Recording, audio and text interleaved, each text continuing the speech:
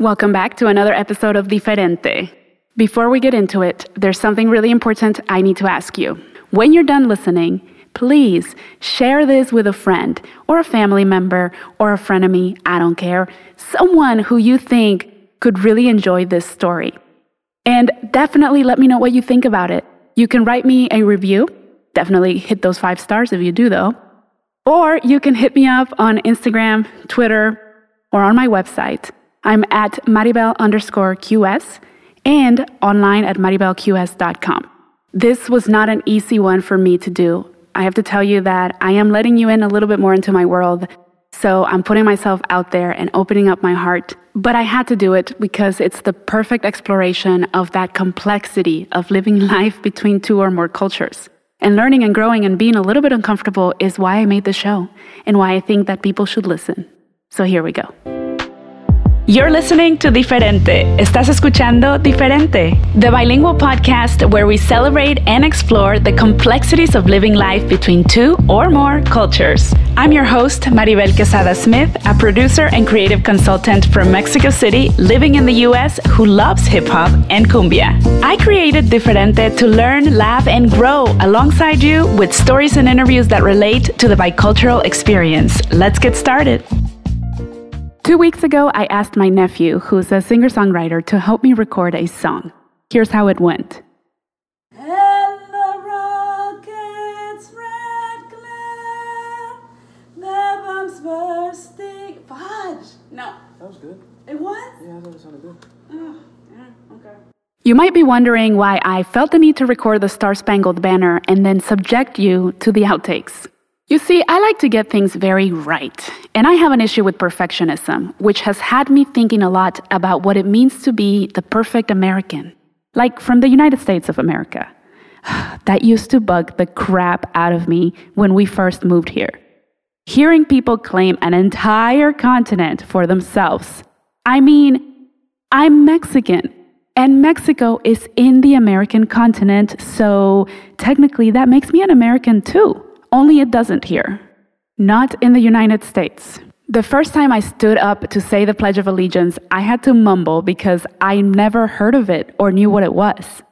And so began my most interesting journey through perfect assimilation, code switching, and the whitewashing of my culture. From that day in 1996 until somewhere around 2006, all I cared about was looking, talking, and acting like a perfect American because it made my life easier. It made me less of a target, and probably more likable. When I was 16 going on 17 and at the top of my perfect American assimilation game, I came crashing down with reality. High school was not so bad for me. I was liked and had plenty of friends until I made the most unthinkable mistake. Like Icarus, I flew too close to the sun and got too comfortable pretending to be the perfect American girl, and oh my God, did I pay for this mistake. See, back then, I believed in myself wholeheartedly, like without any doubt. I was confident in all caps, naively, youthfully sure of myself. I had the kind of confidence that few people could mess with. I thought I could be anything, do anything, and achieve all my goals and dreams if I only worked hard enough. Very American of me, right? So one day, my confidence drove me to audition to sing the Star-Spangled Banner, aka the national anthem. I wanted to sing before the basketball games. It just sounded so beautiful to me. The melody always made me feel proud to live here. So I got the job. I started singing at the girls' games first, and my family would go and they would pay the $7 per person so that they could watch me sing, and we were all very proud of me. Then one day, I got called up to the boys' game, the varsity boys' game. And I don't think I need to explain to you how sports work in our patriarchal society, so you know what that meant. I was psyched, but also extremely nervous because I was going to sing in front of almost every person I knew at the school. When that big moment came, I grabbed the microphone and sang. But I knew there was a general feeling of disdain because only a few days earlier, this girl who had heard me sing at the other games wrote some hateful things about me on Instant Messenger. Sorry, I can't keep a straight face when I say that because it's been so long. Instant Messenger. That was like the chat that AOL had for you young kids. Anyway, She wrote something hateful about me singing the national anthem, and this started to chip at my confidence. What she wrote was that Mexicans should not sing the national anthem, something like that. I don't know why she was so angry about me singing, but it messed me up. So when I grabbed the microphone that day at the boys' varsity game, I felt like I had something to prove. And honestly, it was not my best performance. That night, I left the school gym almost in tears, and I never sang the national anthem at any game or in public again.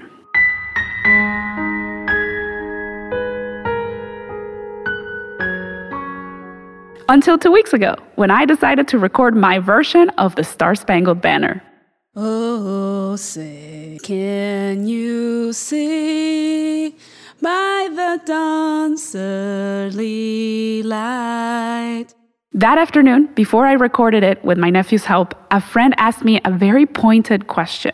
What happened in your past that traumatized you to the point of making you terrified of not getting things perfectly right? That was the question. She kind of sent me into a spiral, but the first thought that came to mind was the 16-year-old me standing in the middle of the high school gym, holding a microphone, a roaring crowd anxious to get the game started, all eyes on me to get the bad singing over with, and a definitive look of disapproval from most of them. Because I was not their perfect American girl, and I had tainted their country somehow. 21 years later, my imposter syndrome and obsession with perfection have joined forces to make a fun little mockery of me. Who does she think she is, says my imposter syndrome, starting her own company, thinking she can actually do this on her own. Bah, laughs my obsession with perfection. Don't worry, she'll be stuck in pause trying to design the perfect launch, and then she will never press go. That's what she sounds like in my head. And so I had to record the Star-Spangled Banner to end the years of stinking doubt that has poisoned my confidence. In my mid-30s, I can't be letting some high school trauma mess with my money. What so proudly we held. Earlier this year, I applied to become an American citizen. And that 6-hour process to fill out the application plus $750 non-refundable dollars had me a bit preoccupied. I hadn't even gotten to the "are you a drug trafficker?" question. And that bitch, perfectionism, was already messing with my head. You don't deserve this. You can't even sing the national anthem without embarrassing yourself. Shut up, perfectionism. My mind kept reminding me of the many reasons I could never be the perfect American. Doesn't matter how much I promise to enjoy peanut butter.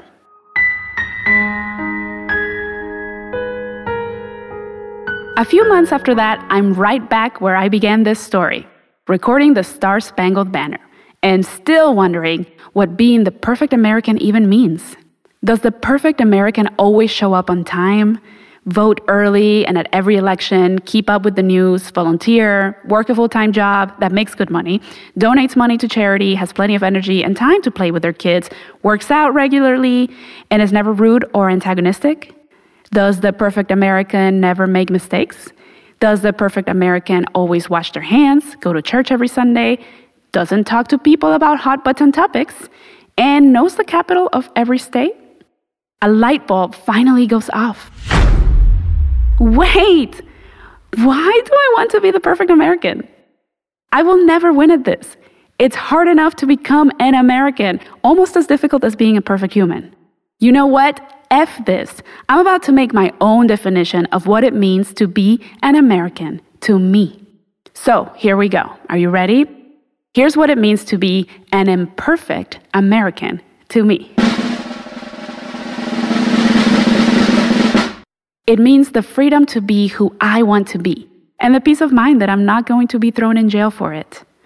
Being an American to me means never giving up, going the distance, standing up for other people's rights, being a good neighbor, protecting the land, acknowledging my own privilege, being open-minded, and accepting my flaws. It means having the right to choose, having a voice. It means a compromise, taking responsibility for my actions, and owning my mistakes.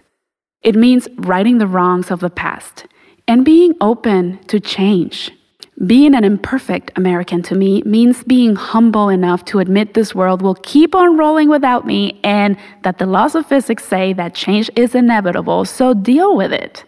It means empathy instead of assimilation. It means not having to justify my existence.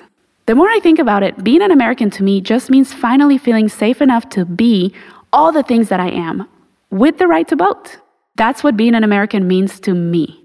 That's the kind of American that I want to be. Oh, say does that star-spangled banner yet wave? Perfection aside, what I can't seem to shake is this feeling of imposter syndrome because the longer I live here in the United States, the more disconnected I feel from Mexico. And that makes me feel like I'm a pretender, a wannabe, a freaking malinchista. Look it up. When you spend your time trying to hide who you are so you can fit in, the guilt of that action never really goes away. Because no matter what I tell myself, I will have to keep working on my self-doubt and need of belonging forever. O'er the land of the free and the home of the brave. I am not a singer. Thank you so much for listening to this episode of Diferente. And guess what? This is my last episode for season 2. I'm taking a break and stay close on social media so that I can let you know as soon as season 3 is ready to roll. You know, this is my labor of love. I don't know if you knew that, but Diferente is a passion project for me and where I express a lot of my complex issues with living life between 2 or more cultures and where I want to explore those issues with other people as well, as we have in this season. So thank you so much to all the people who joined me for season 2, who opened their hearts and minds to have these conversations. Thank you, listeners, for tuning in and having an open mind to learn and grow together. I will keep you posted on what's coming up next. Just follow me on Instagram and Twitter at Maribel_QS. You can also go to my website for the latest information, maribelqs.com. And if you're still wondering what malinchista means, and you haven't been able to figure out how I spelled it, it's MALINCHISTA. Look it up. Hasta pronto.